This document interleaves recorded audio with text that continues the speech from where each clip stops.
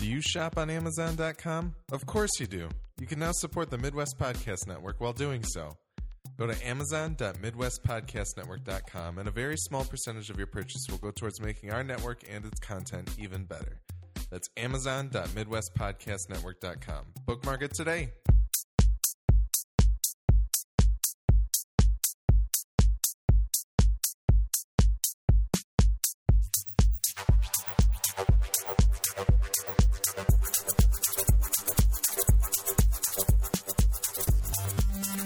Welcome to the Midwest Film Nerds Podcast. I'm Alex. I'm Nick. I'm Tim. I'm Willie. We're a little out of practice if you haven't. I just pointed it instead of saying my name. Today we're going to talk about the Summer Movie Wager, of course. We're going to do some listener feedback real quick, and then we're going to review HBO's True Detective Season 2. Before we get to all of that, you can find all of our previous episodes on MidwestFilmNerds.com with full show notes and time codes to skip over the spoiler territory and other bits.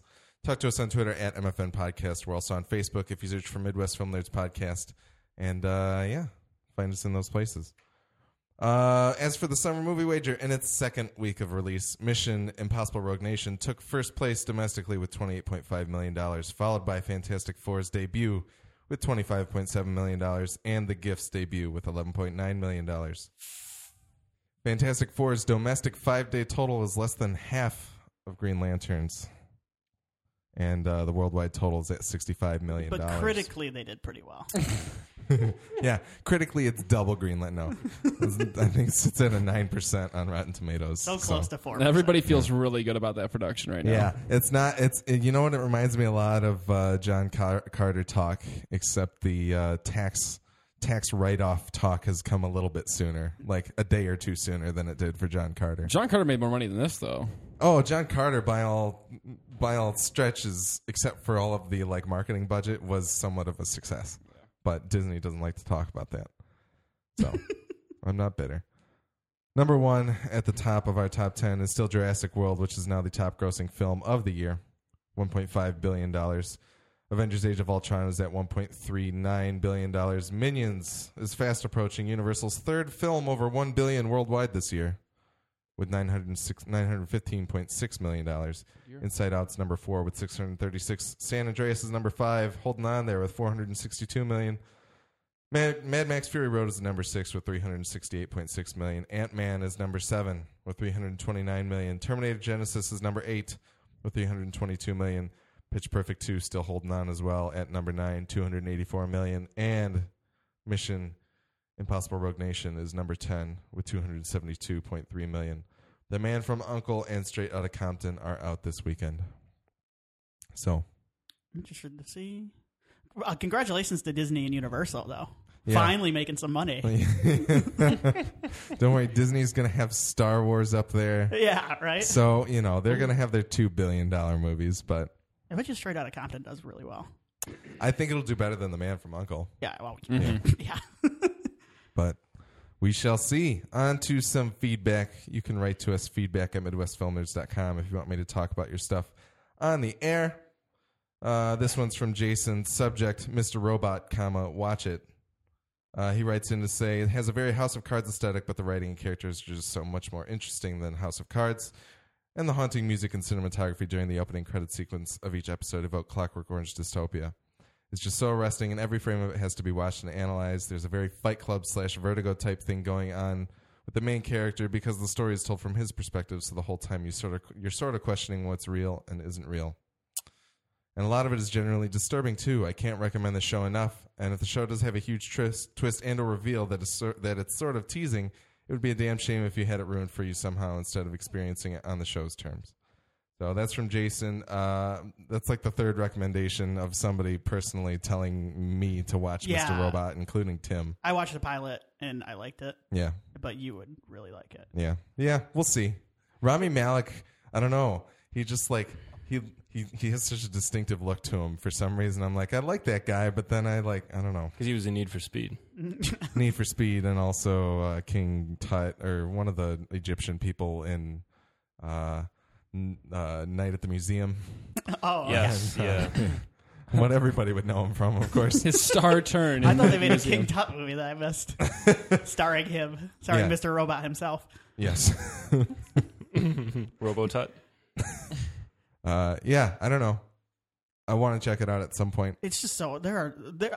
Have we counted? There are 9 million TV shows on right now, right? It's an insane amount. And like 50% of them are like the best show on TV. So it's really hard. Yeah, Really hard. absolutely. Halt and Catch Fire season 2 just wrapped, and I enjoyed it quite a bit. Nick, you need to catch up I know. because it's wonderful.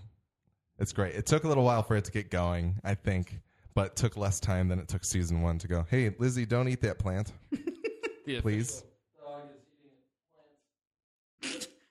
Yeah, thank you, Willie. If there's a plant within her reach, I think it's fair game. That's true, but that's my fault for not picking it up before the show when I saw it. But anyway, Sorry, I just sat there for a while watching your dog eat a plant. you were hoping she would listen to me, which isn't always Or true. she would stop and go, wait. This is a plant. Anyway, enough of the Midwest Film Nerds review Alex's dog. On to our review of True Detective Season 2. We'll see how this goes. 9 million TV shows on, and we're reviewing this one. This is the one we talk about. Well, we also talked about Bloodline last week, or That's 2 true. weeks Okay. ago. So, All right. I don't know. Your reactions to this are a little leading, but I suppose we'll get there. Well, no. We'll see. True Detective Season 2, written by Nick Pizzolatto, directed by many people, starring Rachel McAdams, Colin Farrell, Vince Vaughn, Taylor Kitsch, and many other people, including James Frayne And Fred Ward. and Fred Ward, Yes. most importantly. And Rick Springfield as well. Yes. Yeah. Ooh, Oh, yes. boy. We'll get him in there, too. Synopsis on IMDb says nothing about Season 2, so I'm not going to read it. So, Cops. yeah. Bad guys. Detectives. Lights. Truth. Action. Fred Ward. Sex crimes. You're going to type that up and submit it to IMDb. But anyway. But I have I just want to say real quick before we get started. Yeah. This may be leading to. I have two of my notes here are boring orgy and Rick Springfield. So I think that's Two crossroads that should never meet. No way. I should have saved that for Spoiler Terry. that about sums it You're up. giving it all away. So season 1, you can go back and look at one of our first bonus episodes. Not first. It's probably like the 4th. Early. To see what Nick and Tim and I thought of season 1 of True Detective. Willie, you enjoyed season 1 of True Detective. Yeah, I only Much- watched it because you guys kept going on and on about it. Yeah, the world wouldn't shut up about True But Detective. no, but it was worth it. So thanks for going on and on about it. You're welcome. Yeah.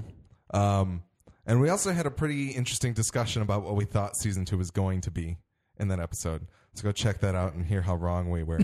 But Nick, what did you think of True Detective season 2? Oh, man. I just watched the finale Yeah. like an hour ago. I Moments. just finished it. Yeah. So I should probably not go first. Okay, Tim, what did you think of True Detective season 2? I liked it. So it's a mess. It's a novel on.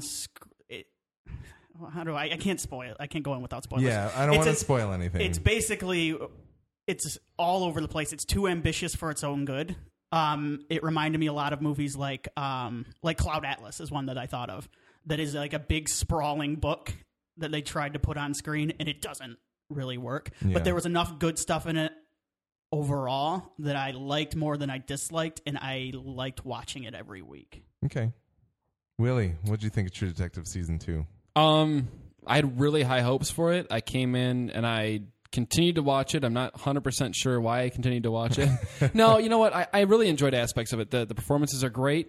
Really, I thought down the line, everybody, even Rick Springfield was knocking it out of the park.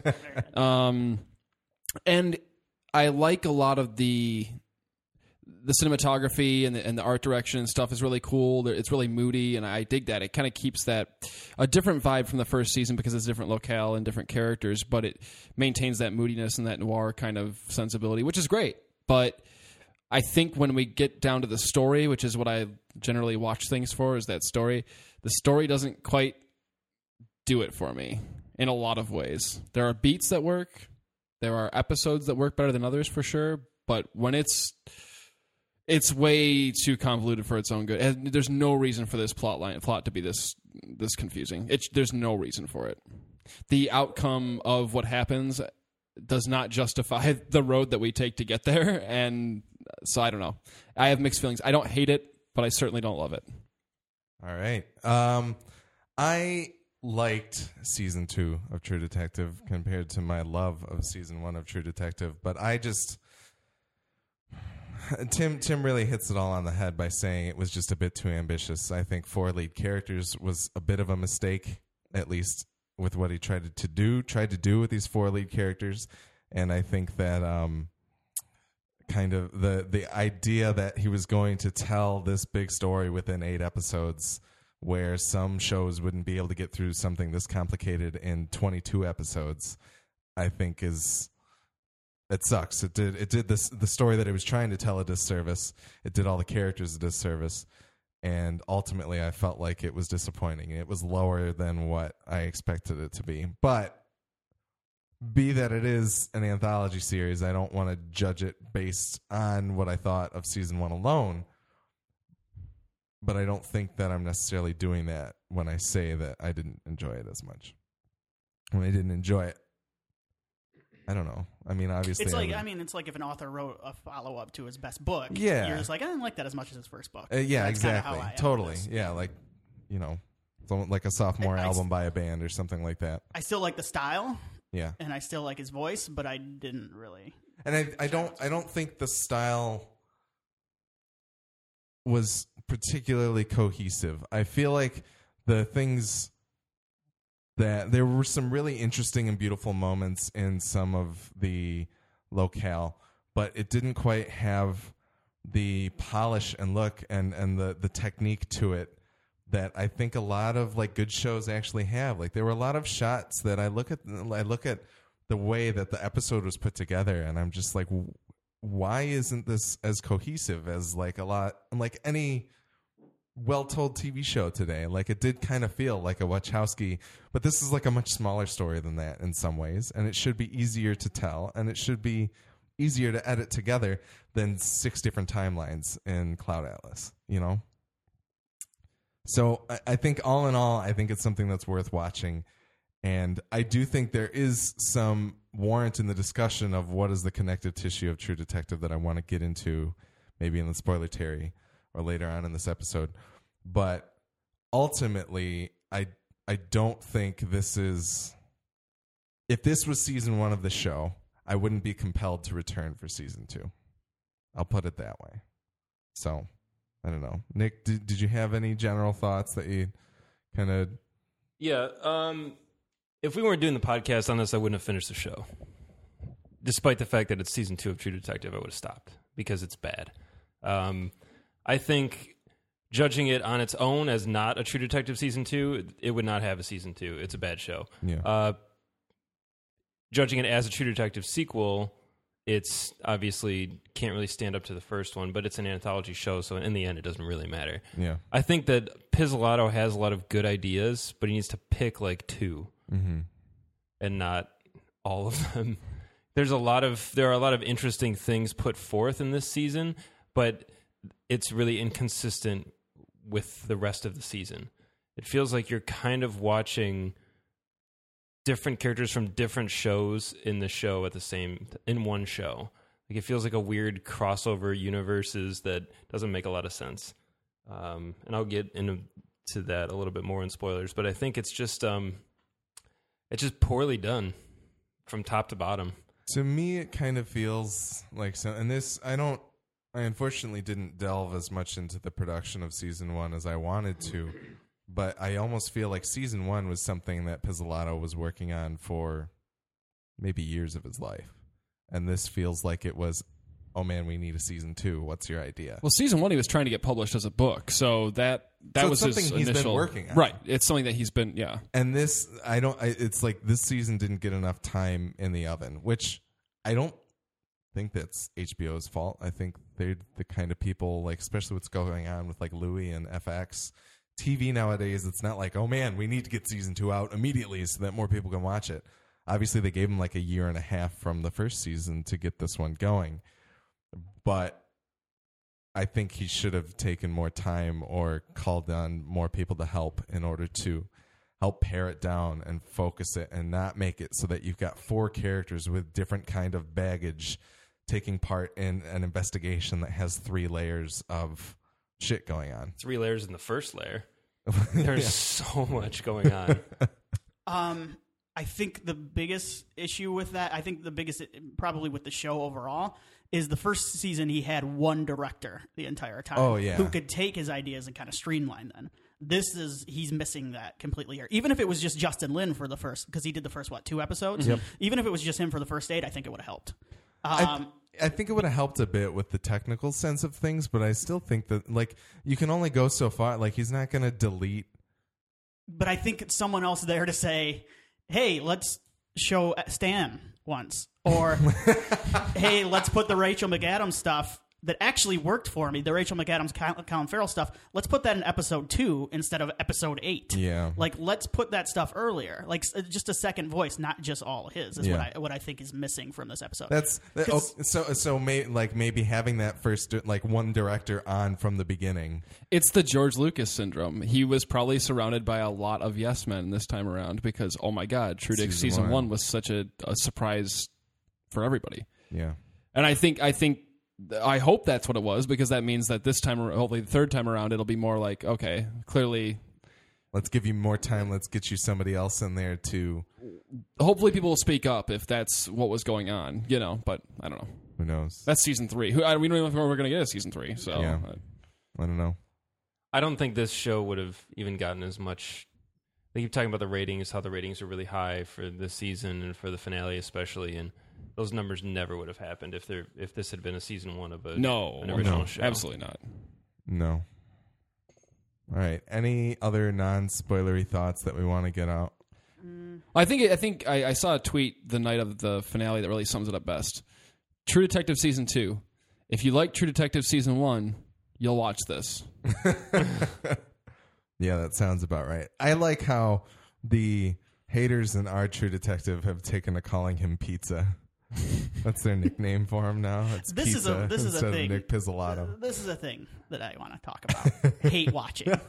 Yeah, because how that's little annoying. of a life do you have to watch something you hate? I understand wanting to finish it out if you've gotten to a certain point, but there are people... Because the internet's a miserable place. Yeah. And there are people that have hate watched this since the beginning, and then they do stuff like complain about, oh, well, these characters all talk weird and dark, and they say things that normal people don't say. And I go, well, yeah, that's why I watch it. Like, I watch it because I like that they talk like that. That's his style. Yeah, I think a lot of people would wish that their TV shows and movies were written by robots. And I get tired of it online, and I should get off Twitter, probably, is the answer. It's weird. It's like people... I think when something's well written, people just can't... A lot of people don't realize that it's well written. They don't... Yeah. And if the story is failing for them and they can't understand it all, and on top of that, a lot of the language is somewhat oblique or stylized. There are bigger problems with this show. Absolutely. Yeah. And that's one of the things. And all the complaints I'm going to get into here when we get into spoilers. Honestly, I hear a lot about the dialogue, and the dialogue is crazy and existential and way out there and doesn't sound like normal people. But I liked a lot of that in season 1, and I'm okay with it returning for season 2. Like, that's part of what I enjoyed about it, was that these people are it's super noirish. People talk about stuff that, I don't know. That's interesting to me. One of our discussion points on our season 1 talk, and now to get into some of the actual comparison and what we liked between the 2 seasons and disliked between the 2 seasons, we really enjoyed the idea that you have somebody like Russ Cole who's spouting out a lot of philosophy, and Marty they're clashing on it. And I feel like there was none of that in this show, in this season. Like, none of it's there. It's all stylized dialogue. And I agree. I didn't have that much of an issue with it, except for when it was Vince Vaughn and his wife in the show. They, to me, felt like a Shakespearean tragedy that was written by a kindergarten. Thematically, there's nothing here in this season, to me personally. Like, there are some themes. Yeah. There are some themes, but they're so bare bones and Half-baked. so just, you know what I mean? Like, they don't get fleshed out. At least with... And I really don't want to compare it too much because it is a different story, but at least with season 1, those themes, like the clashing of 2 ideologies, that was a focus. He was focused on that theme, and he saw it to its natural conclusion. This time, it's like he touches on things, and one of the big themes is damaged people and how sins of the past can affect somebody, moving forward. And that's great and all, but like none of it really, it doesn't really conclude. There's no, I don't know. There's no closure on any of that. It just kind of is there. Yeah. I don't know. Whereas in the first season, like you get some great payoff with two fairly damaged people when you look absolutely. at that Yeah. And in two completely different ways too. So it's the fact that he just failed at delivering that at all, in my opinion, with all four characters is really sad and misses a lot of what I really enjoyed about the show. But Tim, I think you wanted to talk a little bit about themes in this season. Do you want to get into spoilers? Yeah. I think we should just move into spoilers. I think we're limiting ourselves at this point. Okay. Yeah, I don't want to talk around too much. Yeah. Nick, any non-spoiler thoughts? No? Okay. All right. We'll be right back in Spoiler Cherry for True Dick Season 2.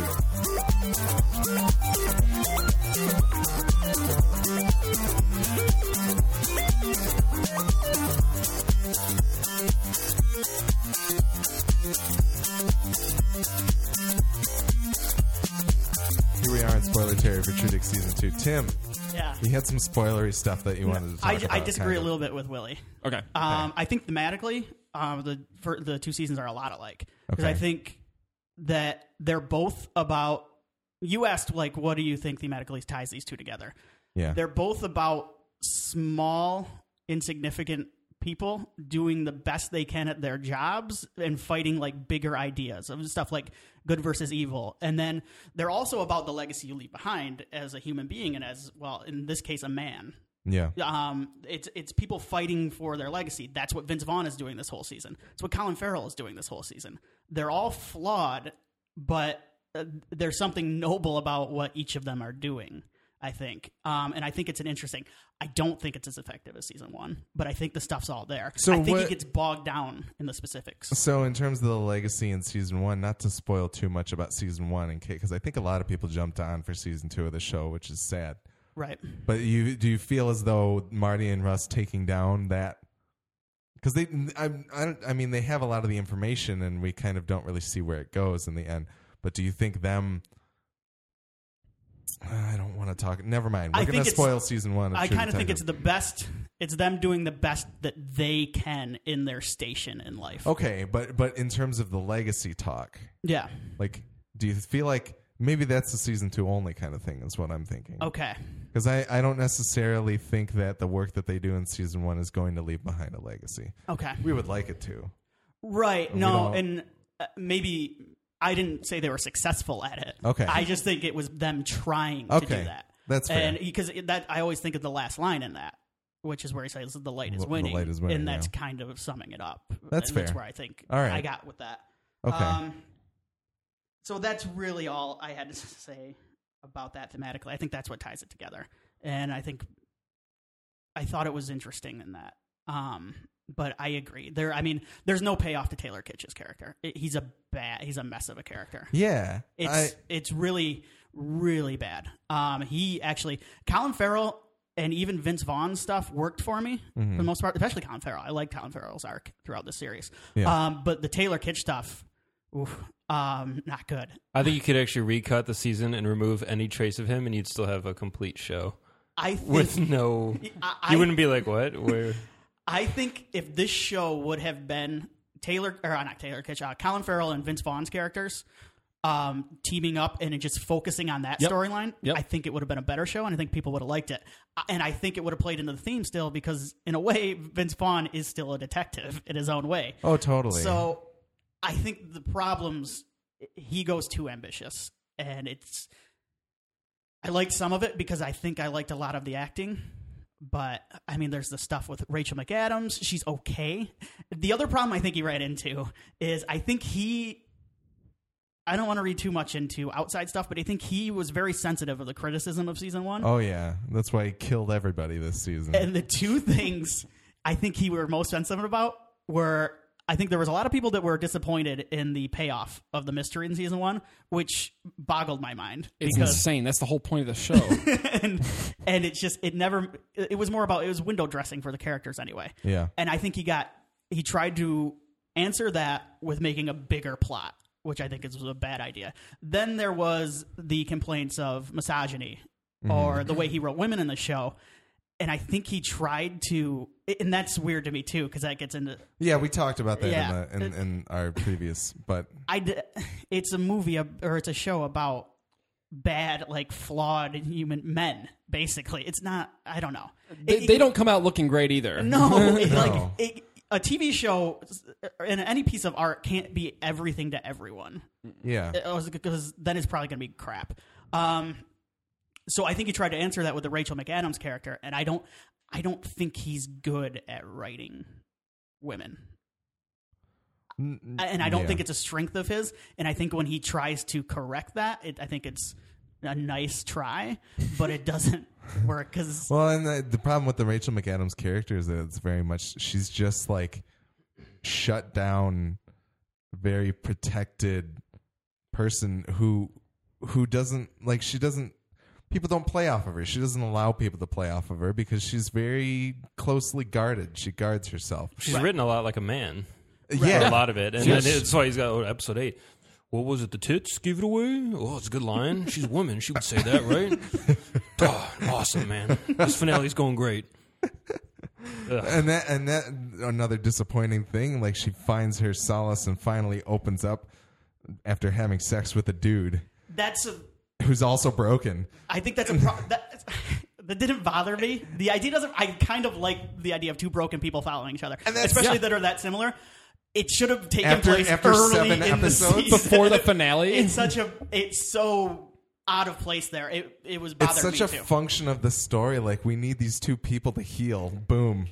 Here's your solution. Let's do it in episode 7. That sucks. And there's so much writing on that, the establishment of that relationship in episode 8, and it's too late for that at that point. Absolutely. I don't buy it at all. No. If Tim's totally right. If it had happened in episode 2 or 3 or even halfway through the season, that would I probably would have been more like, okay, I get why they want to be around each other. But I don't know. That was wonky to me. Yeah. And it kind of belittles both their characters a little bit because it happens when it does, I thought. Like, I don't know. I wasn't a fan of that. No.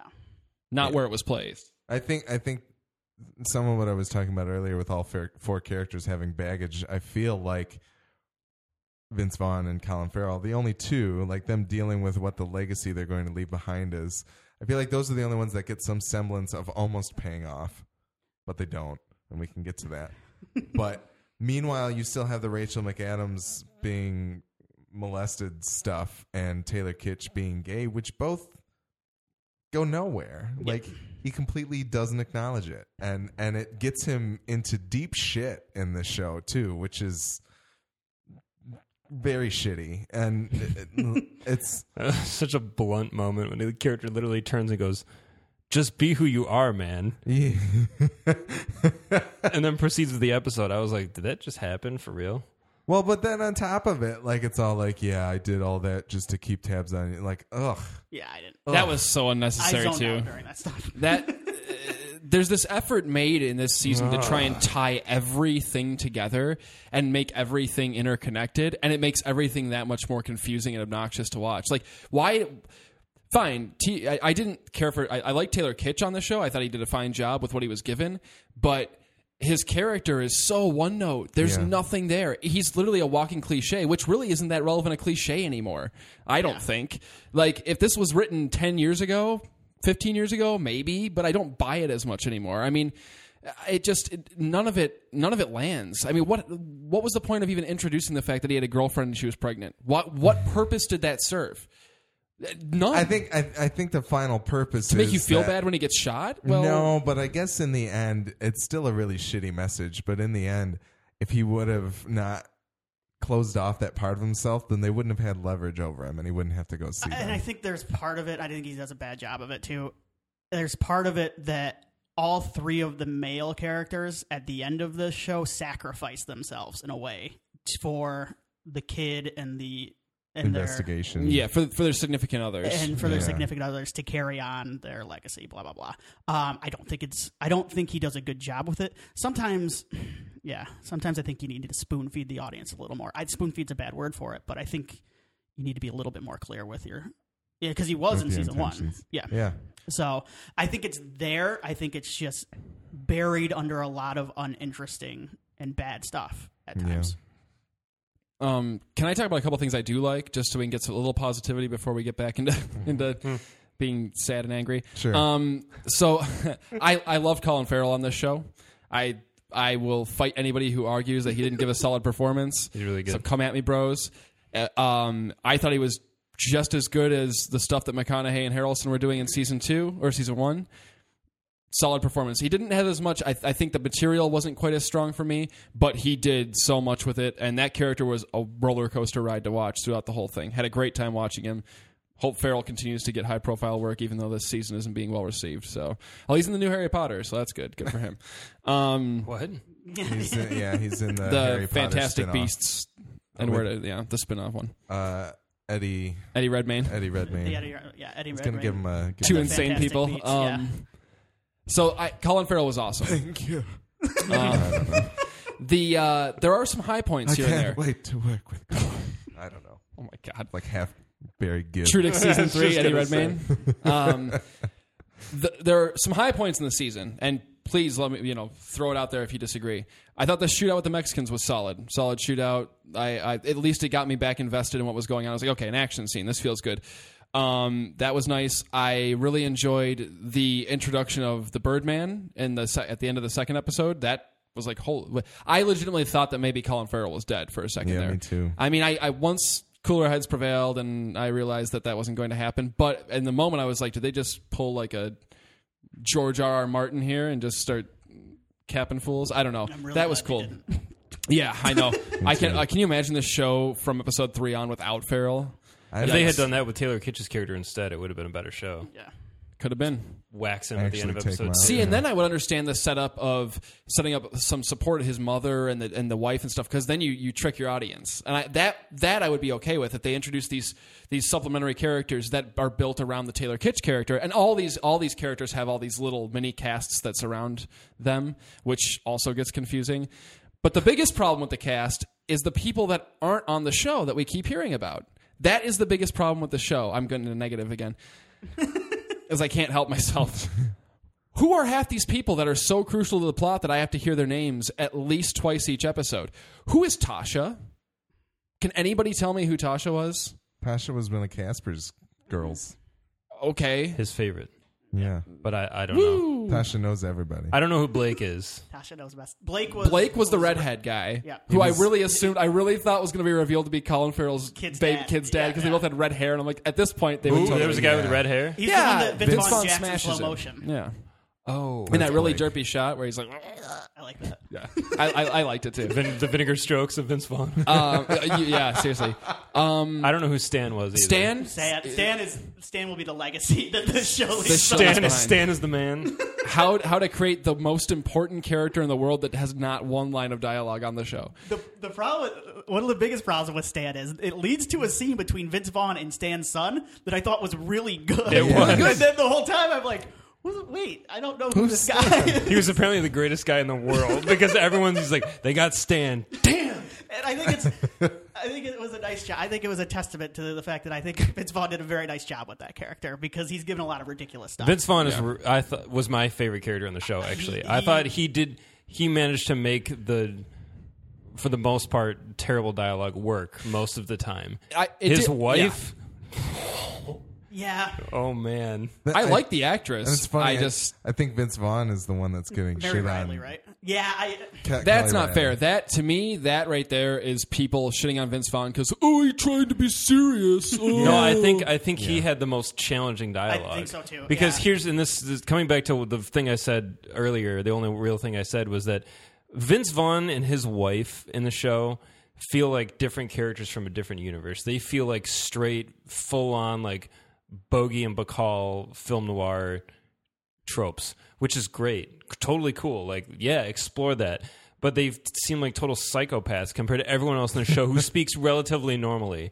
Aside from when really unnecessarily characters decide to go, see, at the end of every sentence, which everyone in the show does here, apparently, sometimes. And I'm just like, well, why are you doing that? You don't need that. And it's cool to kind of see these, like a lot of the exchanges between Vince and his wife, like their wardrobe, the settings, the blocking, a lot of it is very, very heavy in that genre. And I was like, I get this. I get what you're doing here. But they don't belong in the rest of this show. And it was just super inconsistent, very jarring. And I think that's why Vince is just getting rained on, because he was very much supposed to be like the James Cagney kind of dialogue and character, very Vegas-y. And compared to everyone else in the show, yeah, he sounds weird. Yeah. He sticks out like a sore thumb because of what he's... Yeah. And my mark against their dialogue earlier wasn't against him. I thought he did a great job, and I don't think he deserves to be shit on. But I felt like them together, it didn't work. Maybe for me because it was so outside of what I felt the rest of the show was. But they're practically that's a reasonable. They're practically complaint. in different shows. Seriously. Yeah, and it hurts. No, and going back to season 1, just to kind of prove where it hurts because it needs a Woody Harrelson to kind of look like that kind of outsider that kind of looks at like the person who's talking like that and go, what are you talking about? Oh yeah, what the hell are you guys doing? Like, kind of a window for the audience, like the Han Solo of. Instead, you've got Nails. Just maybe Stan could have been that. You know, Nails. Nails is in the background, just nodding his head. Stan could have been staring the voice of the weirdly. audience. This is good stuff. Where was I gonna go? Who knows? I don't know. Where were you going There's to so go, many Tim? directions. I feel like this episode is very ADD, much like the season itself. Yeah, it's one of those things where I think it's taking on the form of the thing we're the show. critiquing because it is. Let's talk for a minute about what terrible police most of these people are and how they make some of the most awful decisions all throughout this series. There's so many times early on I was like, what are you doing? Like what? Like what all that's in my mind now is from the finale because that's what I just watched. But like, why? Here's the thing: it's hard for me to get angry at it. Like the show in the finale was really mean to like all the characters. It went out of its way to go fuck these people. Like the email that didn't send. Yeah, it's so mean. It's really mean. It's really mean. And if I had been watching this show like week to week, like over the course of 8 weeks, I'd be so mad. Like you're investing me in these people and their lives and getting to know them and starting to finally take part in their struggle, and then you're just horrible to all of them, just punishing them. Not just murdering them, shitting on their dead bodies. Here's the thing, though. afterwards. Most of them do terrible. really stupid things and deserve to die.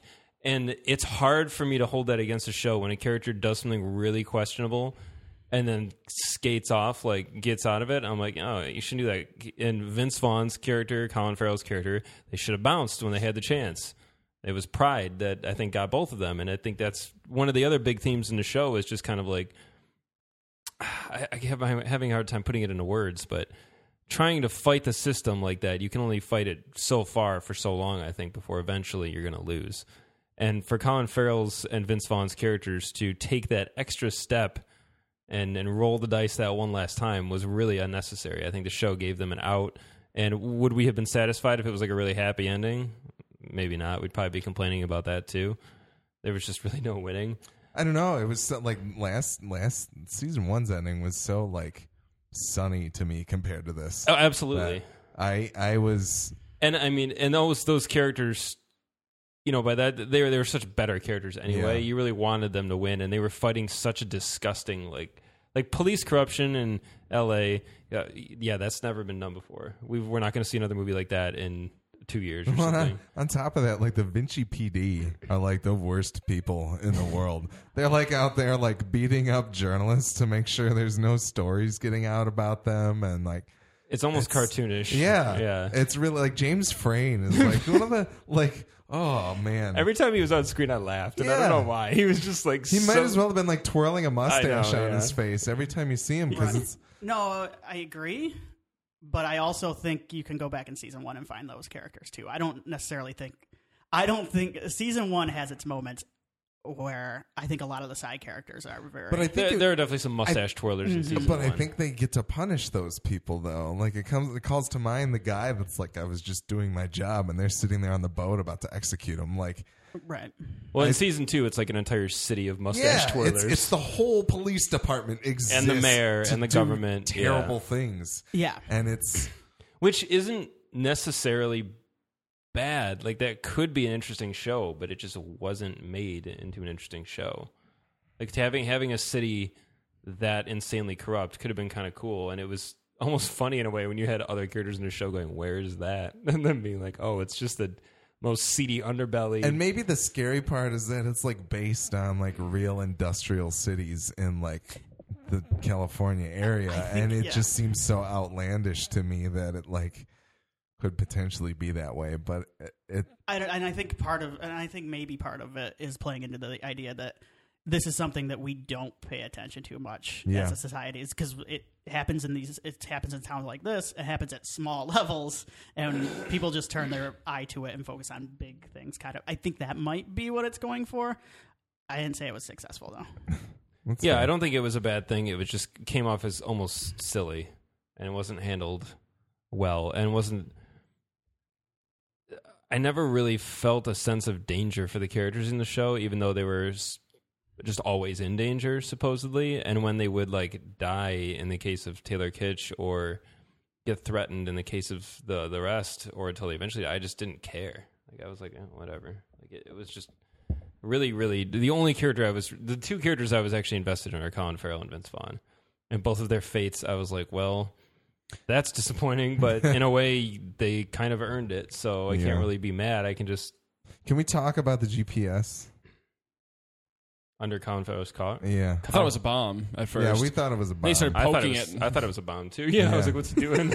Like, well, maybe he can open the door, and then he opens the car door and immediately turns the car on. Willie and I are like, why is he doing that? Why? I was like, oh, You're it's going to GPS. blow up, man. He just wanted out of the Maybe show. that would have been the worst detective ever show. Why He just sees Blows the car, himself up. He sees the bomb and then turns the key and blows up. I'll test it. Maybe I'll test it. Maybe this is like Speed. Nick, in regards to those character endings, real quick, I didn't mind the Vince Vaughn ending as much because I liked that the pride finally got him. You know what I mean? And that, I mean, he made some peace with himself, even if he was hallucinating in the desert. He did make some peace. The Colin Farrell one, if that damn message had just been sent, I would have like, okay, like I can accept watching him get destroyed because at least something went right. Destroyed is liquefied. Not since Scarface has a character been that lit with just destroyed. That was very Scarface. It was very Scarface-esque. It was just Scarfacey? It was terrible. This movie or this show might be very Scarfacey. I think it is. There wasn't enough moody synth. There's some cocaine. Did you guys see the thing where Fred Ward's like the dream Fred Ward in episode 3 actually foreshadows and like says Yeah, that was interesting. ending?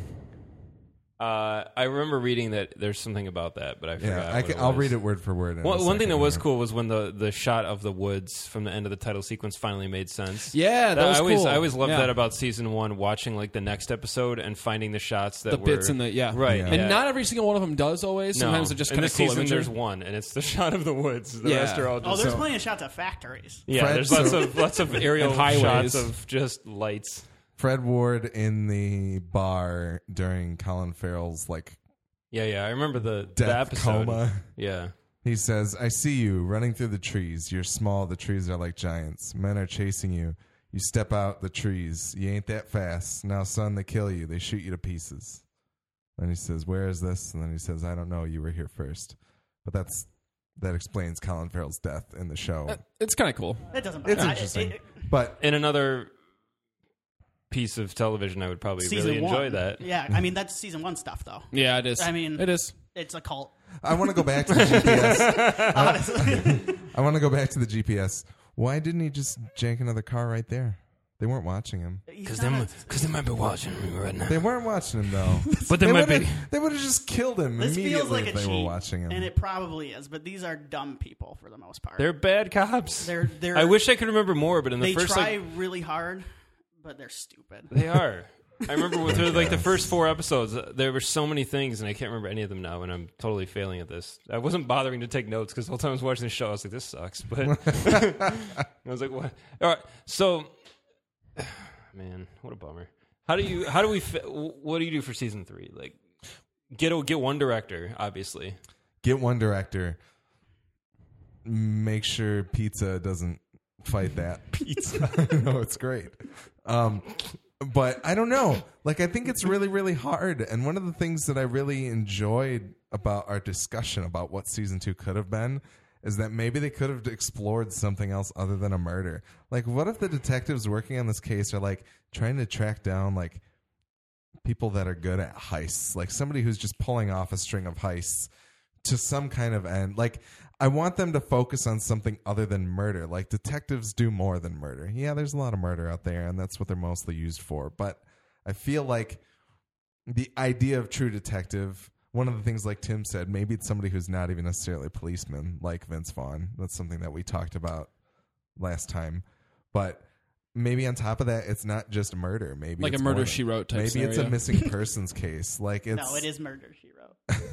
like it could. I feel like it could take on so many other things, but I guess that comes back to what we think the show is actually about. Is it about detectives that are broken people trying to fix themselves?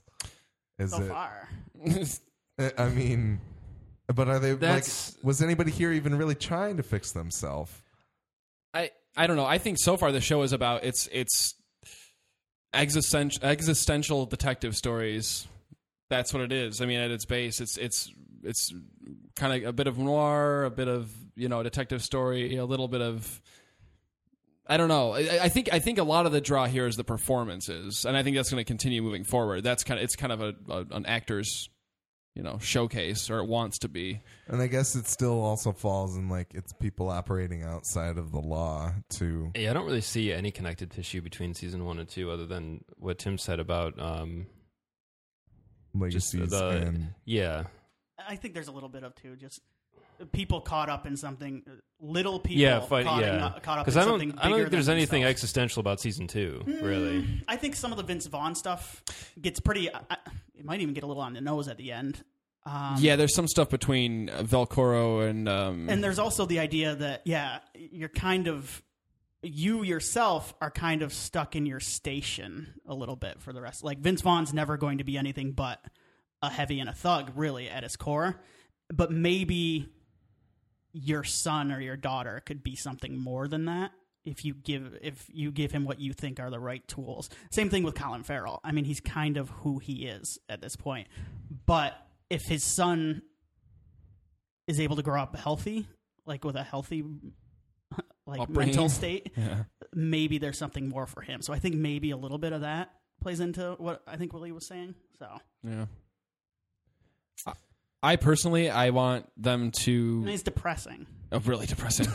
Oh yeah, and then after the, I'm sorry, I'm all over the place. After the damn voicemail doesn't get sent, then you're like, oh, it was his kid after all. Oh, that's great, thank you. Yeah. Normally that Oh, makes God, me that happy, was- but that was it just really gets funny. more mean. And I'm like, Typical Parker luck. Really mean. unbelievable. Anyway, season 3, just ape one of my 2 favorite cop stories, but make it a true detective story with Pizza Man's voice and everything. Black Rain. I love the idea of an American having to work with somebody from another country in that other country.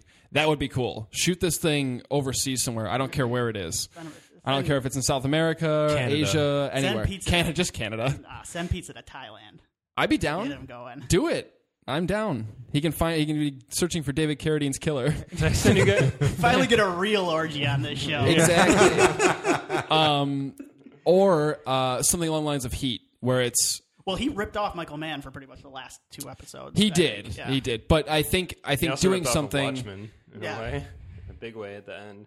doing something where it's follows like you guys suggested, just having the Vince Vaughn character and the Colin Farrell character, where it's just a criminal and a cop and the people that are in their lives, but those two are the focus, and they're interweaving and just missing each other in certain ways. That would be interesting to me too. What the criminal's doing, I don't know. I don't care, but give me that interplay, So That was one other thing I did actually really like, was the relationship between Vince Vaughn and Colin Farrell and the bar that they kept meeting at. For probably like the first 3 or 4 episodes, they kept coming back to that place and having like a sit down. And I thought that was really cool. Like the setting was really cool. The dialogue between the two was very good. The 2 actors had like really good chemistry opposite each other. The character of the like barmaid owner was She was very cool. interesting. Yeah. The singer on the stage was very interesting. Like that everything in that setting was really neat, and I always really loved those scenes. I want to really praise the Ray and Frank standoff Yes. in the kitchen. Oh, it was great. It's beautiful. Like even the structure of that, where the episode ends, where you know it's about to come, and then the beginning of the next episode is just them with their guns on each other. And they're And both, the way they're both that really good. and the way that Frank is just kind of like, I've said my piece to you. I'm putting my gun on the table.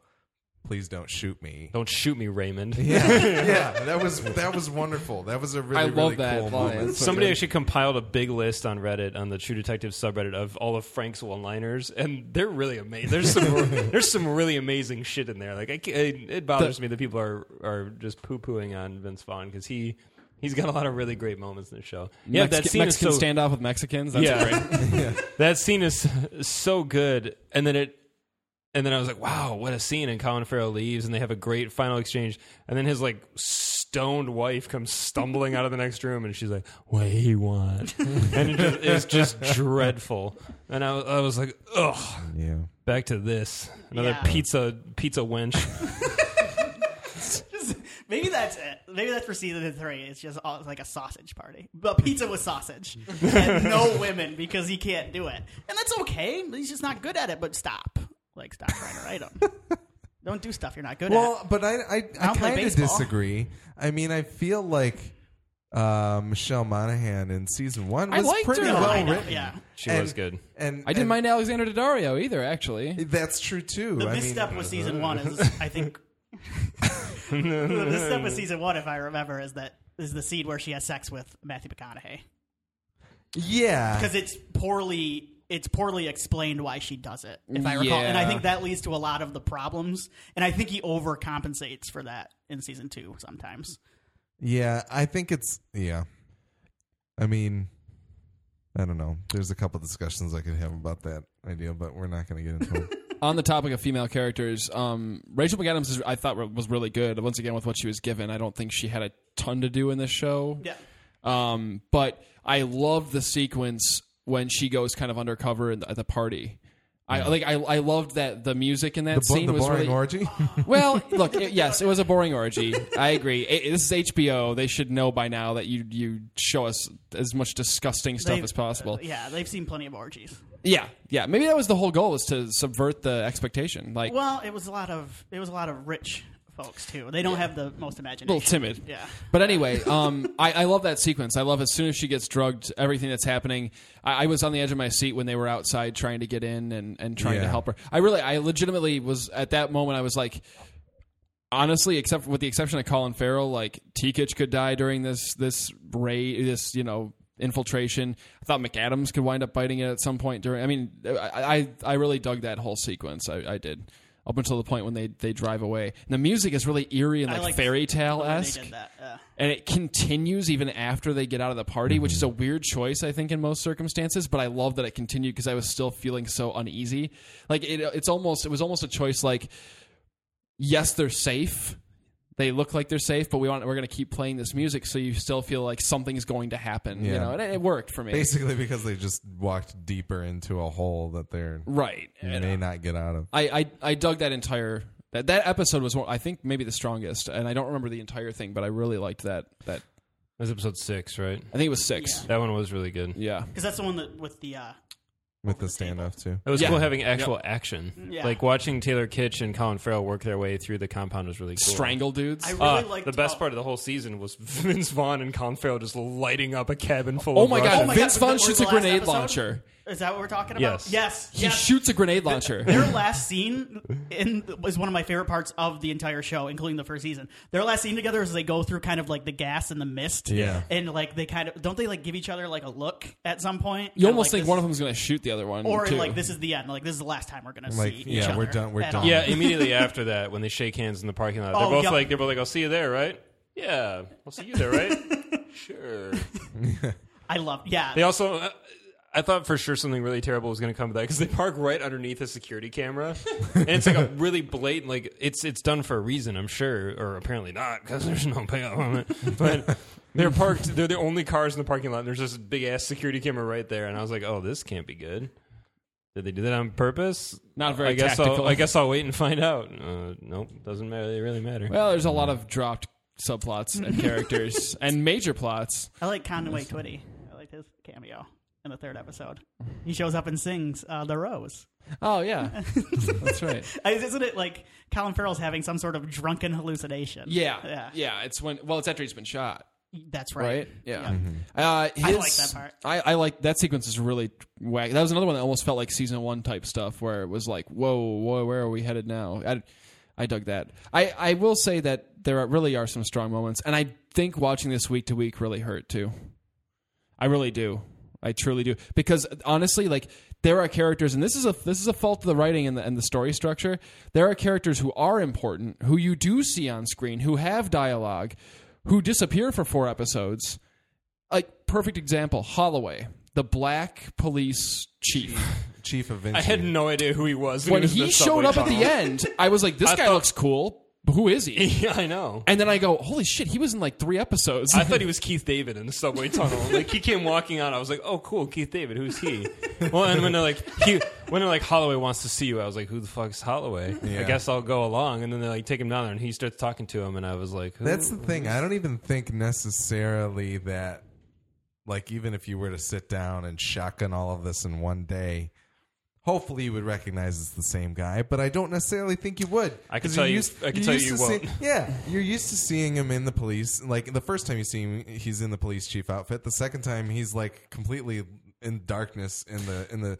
But I think it is more so a failing of the writing, because especially when you've got such a web of people and things happening, you've got to name check people enough when they're on the screen for me to know who the hell you're talking about. He's presented as a very boilerplate, like, throwaway police chief character. He is. Yeah. There's no Velcro, you're a presentation. loose cannon. Get out of here. It's the same with Burris too. Burris, I was like, am I supposed to know who just Burris shot Taylor Kitsch? has more to. He's on screen more. I literally, when he walked up and shot Taylor Kitsch, I went, "Who is that?" See, him I knew. I did not. I knew him too, but I still I feel as though there's so little done to make sure that you're connecting the dots that it's just a failing of such a large web.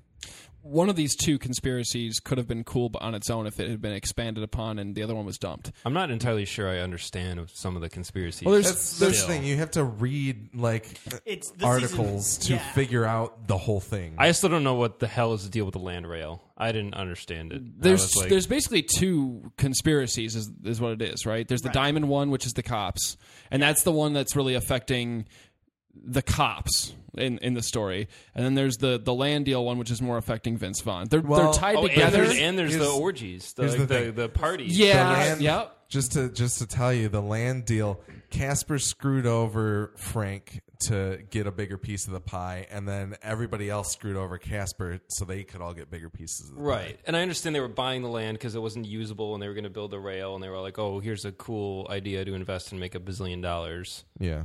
And I had this feeling that if I went back and rewatched all of season 2, I would like it more. Because I have a feeling there's a lot of things deeply buried in there. Kind of like Tim said, buried in there. There's a good show. I think there's a lot of things and themes and maybe even more visual stuff that's actually good. As somebody pointed out, I just saw it just before I left to come over here on Reddit. Somebody said it was just called like Frank's wardrobe in the finale, and it was a shot of him in the desert like bleeding out with a big red spot here, and they called attention to the fact that he said when he met his wife next he's going to be wearing a red rose. And I was like, oh, cool, you actually did something with visuals, because that really doesn't happen the rest of the whole season. Maybe there's some stuff really just buried in there. There was someone on Twitter or something that was kind of pointing out a lot of like Egyptian mythology that was sprinkled in throughout the show, and I would really like to Explore that. a lot of the Birdman stuff. Yeah, there's a lot of bird imagery in Egyptian mythology. There's Somebody a ton of mentioned Horus at some point. Horus, too. yep. Yeah. So there's a lot of that stuff. It's just not as this season. It's homework, and it's not fun homework. Like because the first season you could like do extra credit and read about read about the Yellow King and have a lot of fun with that. This is all. Oh boy. I think he severely overestimated people's interest in real estate fraud. Because it's all reading about that and like the ins and outs of the conspiracy with that, and I think some of it is too. He even like markedly was kind of like, yeah, the whole occult thing's been kind of toned down this season, and I think that was something that we enjoyed a lot in season 1. It was very intriguing and cool. What helped it stand out from the crowd? Yeah, this feels like another cop show, really. Yeah, exactly. Well, I thought we were going to get into some of that stuff, and I don't want it to be a clone of season 1, but I thought when they introduced that bird mask guy, I was like, oh, shit. That was cool. I was like, this guy's fucking creepy, because he cocks that shotgun, and you're just like, who? He's got a suit on, and you're like, who is this? Yeah. And then he disappears the entire rest of the season. And then in like a line of dialogue. Once in a weird Japanese mask which I forgot about that, when too. He burns the car. Which I totally should have forgot been about. the same fucking mask. Exactly. And then, I don't know. And then, although I guess if you're a good criminal, then it isn't. But the payoff of all that is okay when you're facing bad cops. It doesn't matter what you do.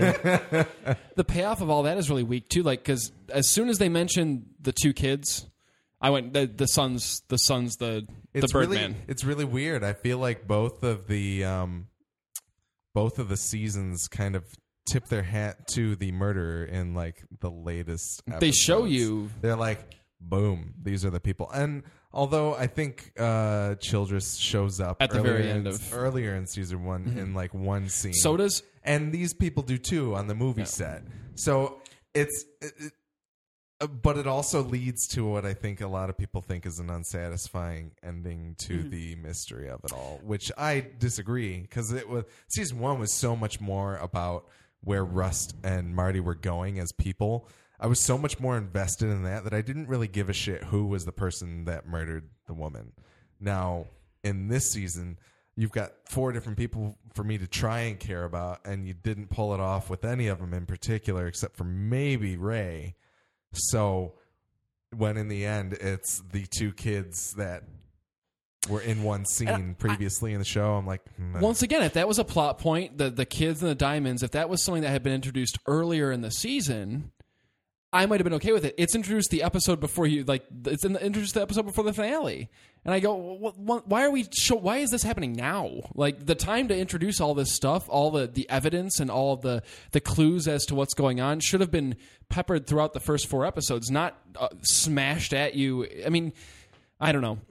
That's a problem. And then what they do with the character, I guess he was just never meant to be that important, but what they do with the character is kind of underwhelming too, because he just flips out and starts stabbing the guy. I'm like, okay, that's it. Yeah, he like, for some reason, he stops being cold and calculated about killing and taking these people down, and just becomes I'm just gonna suicide run you in the subway station. This is a guy who has gotten away so far with murder. Like, it's like he's gotten this far, and now he's just gonna walk up and shoot a guy in the middle of the day. Like, none of it makes any sense. And Colin Farrell, you're gonna trust a guy whose last line delivered to you is, I am the knife and I am the, what is it? I am the bullet and the blade. You're going to trust that guy with the entire operation.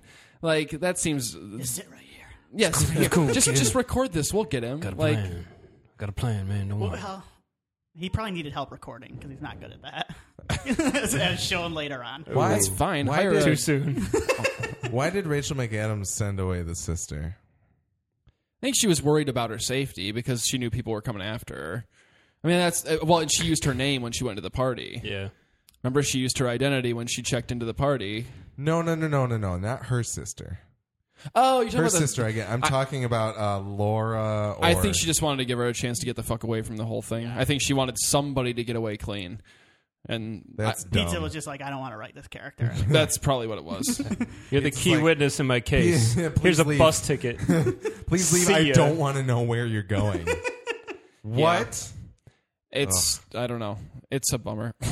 I really don't hate this season. And you know what? I'm going to watch it again at some point. I'll be honest, I will. But only purely so I can see if I enjoy it more. And I'll watch it in a shorter period. I'll kind of... It's made me really want to go back and watch season 1 and listen to any absolutely. commentaries that there might be on season 1 and like really enjoy season 1. And I'm in the middle of rewatching season 1 right now. I've got 2 episodes to go, and it's incredible how much more cohesive it is, and how... I hope that if they come out a couple weeks from now, and they're like, True Detective season 3 next June, I'm not going to be that excited for it. I know. When I went to this season, like when they showed that preview with the girl that's in the bar singing the song and stuff, I was like, they didn't really show you anything in the preview. Like, there's nothing to get excited for, but just because of the goodwill that first season built up for me, I was like, oh my God, like, here we go. True Dix is coming back. And now I'm kind of like, I'm excited. I mean, I'll watch it. Like, I'll be like, okay, cool. I'm excited because there are 2 ways this could go. It could bounce back and like be amazing again, or it could be a complete and total train wreck. And I will be okay with either of these. Because I don't think it's going to go boring, because like, I can see Nick Pizzolatto as like being the type of guy who's just like, scorch the earth, motherfucker. Yeah. Like, you want to criticize Back my to show? books. Yeah. Like, you want to criticize my show? Like, I'm going all out this time. There's going to be 8 main characters and 17 stands. Try to keep and 2 episodes. Hey, maybe next time don't spend all my episodes tweeting about how shitty my show is. Maybe watch it. Yeah. My question, I guess, is, I mean, this has not been well received in general. Do you think they're going to get the caliber of actor that they want this time around?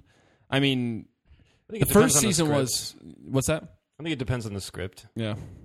This time they're not going to be able to just sign people. Yeah, they were this time around, though, I think. It was like, they could get whoever the hell they wanted to. I don't know. The way that they played the press around who was on and who wasn't and what was confirmed and what wasn't made it seem like people were reading the scripts. But I don't know. Like, it was weird. I think they could still get some high profile people, but I don't even think this time around that anybody, like, Vince Vaughn is the closest that it comes to, wow, I wouldn't expect him to do this. Like, Woody Harrelson was all right last season, but Matthew McConaughey, like, I think McConaughey was the one that everybody was like, whoa, what? Not even necessarily because where he was coming from, but just because it was such a... That's an amazing character. It was... But even, like, I remember sitting down to watch Game of Thrones a year before... like the April before True Detective season 1 aired in January. And they played the little teaser that is just Woody Harrelson and Matthew McConaughey standing in a field looking pensive and like intently next to the car, right? Yeah, next to the car. And I remember like looking at you and being like, oh my God, what is this? Yeah. And I don't think they're ever going to get that again. I don't think. Well, no, I don't think they would have gotten that even if they did similar type things with this cast. So I don't think they kind of tried that, didn't they? Yeah, I think so. So I don't know. I don't know who they could pick that it would just be like, wow, all right, I'm interested again. Unless it's apparently fucking John Krasinski in the Benghazi movie by Michael Bay, because I was like, what? Yeah, it's gonna be really good. It's weird. I'm you're excited like about it it now. like And I can tell. yeah, we'll see. But I anticipate liking that movie. Who else is in that? Man. James Badge Dale. Yeah. Hello. James Badge Dale. Rubicon Boy. Okay, there was somebody else. Star of 24. Max Martini. Max Martini. All right. That's got a pretty sweet cast. Yeah. Michael Bay casts are usually. Well, I mean, it's almost, I don't know, it's kind of exciting because it's not a Transformers movie and it's not original either. Benghazi. Oh, he's also got David Denman from yes, also from The Office. And David Costabile, who played Gale in Breaking Bad. Mm-hmm. So it's a pretty interesting cast. I'm excited for it. Anyway, back to True Detective. This is where they should end up. Yeah, all right. Us talking about Michael Bay's Benghazi movie. But I don't know. I don't know who they could cast where I would instantly be like, all right. I mean, that's a I'm really ridiculous question to ask yourself, though. I mean, there's so many people. What out are there. you not expecting? I don't know. Yeah, I hope he exactly. casts himself or Angela Lansbury. Pizza. Yeah. He did cast himself in the first season. Who was he in the first season? He's a bartender. Okay. He's got to be somewhere in the second season. Hiding. Carrie Fukunaga looking Hanging out with Josh Trank at a bar. Oh, the Trank. Oh boy. I don't know if I sent you guys a screenshot or not, but on the True Detective subreddit, someone said, "All right, you're in charge of season 3. What do you do to make it good?" And the top voted response said, "Brendan Fraser in Miami."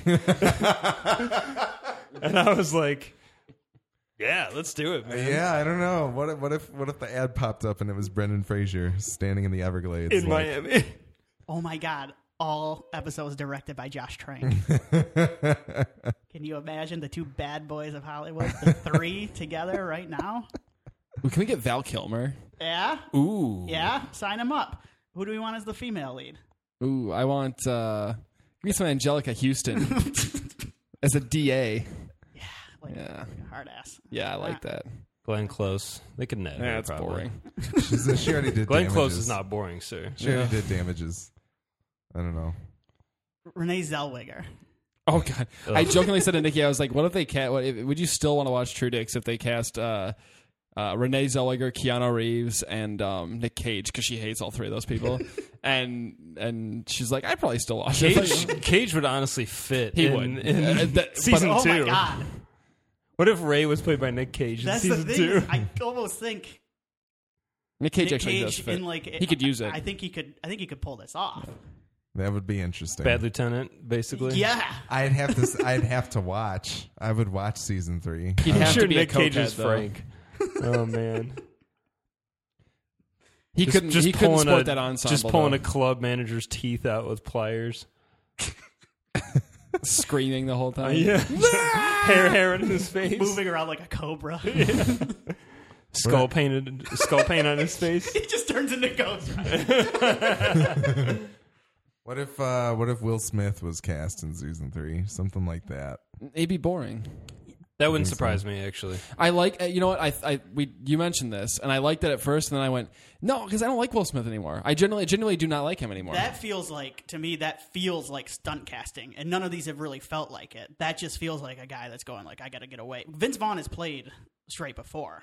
he roles like played this. more straight earlier on. Yeah. So that would feel like stunt casting to me. Well, and he was good for the part. Yeah. Yeah. Someone Most compared important him, criteria. Someone compared him to like an evil, like bizarro version of his character from Maid, and I thought, yeah, that's about right. Yeah. What if it had gone wrong? You know. I wish he had played his character from The Lost World Jurassic Park. Yeah, Dino Environmentalist, dino rights activist Vince Vaughn. All right.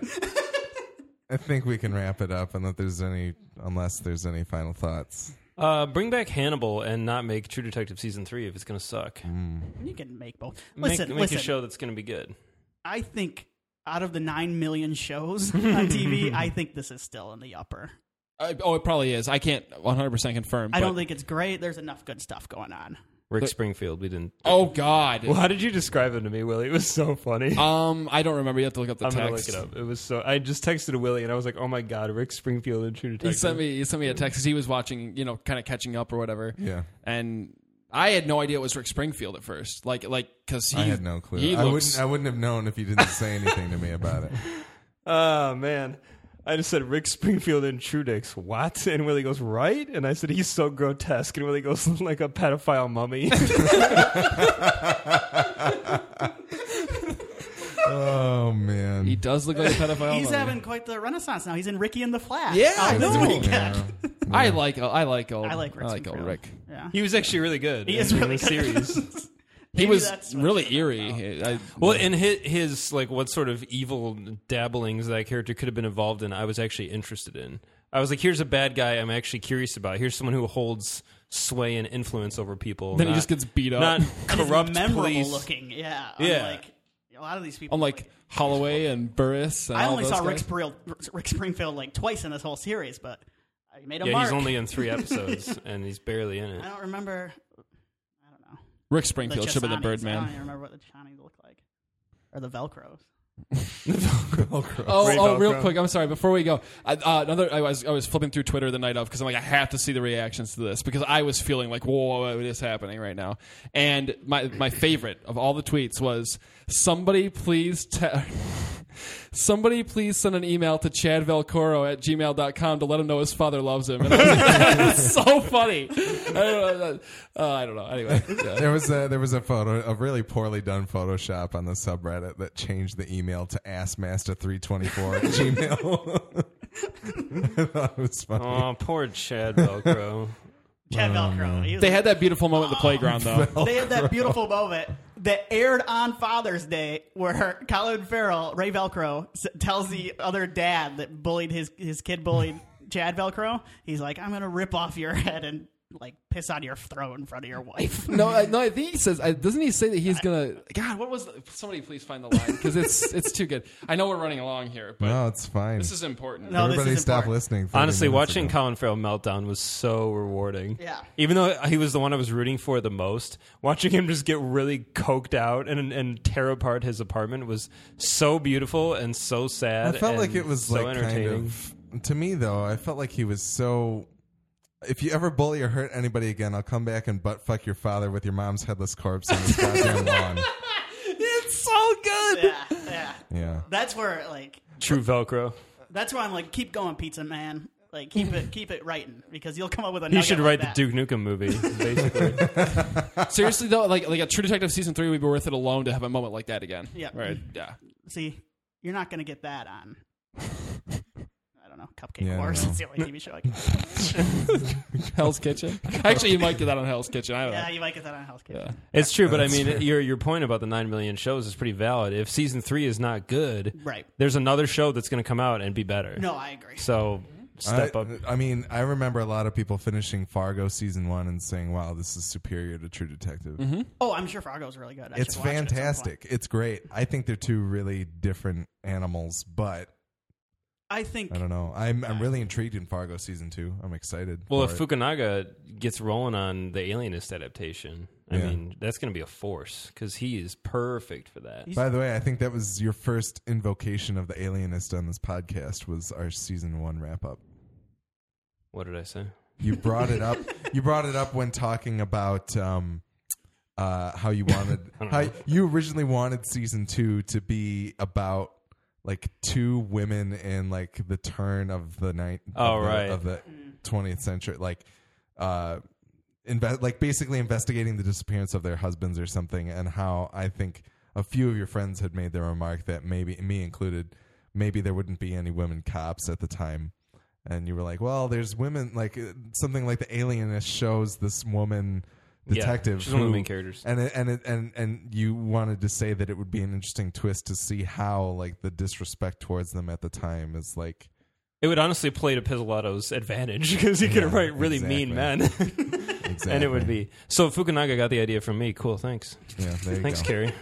He listened to our episode. It was our most downloaded episode at the time, so His people were I don't like, think this one's going to beat it. his people were like, you got to listen to this, man. Here, come here. yeah, I don't know. No, season 3. I mean, I have high hopes for it. I mean, sophomore slump is a thing for a reason. Yeah. I think a lot of people's follow up works to something that's really acclaimed out of the gate is usually. Well, it's under such a microscope that The one this reminded me a lot of The Wire season 2, because The Wire season 2 got a lot of backlash too, if I recall. Yeah. It's just less people watched it, like nobody. And at the time, now everybody won't like, shut "Oh my up. God, The Wire." You've seen The Wire? Oh my Yeah. god! That's my impression of Wire fans.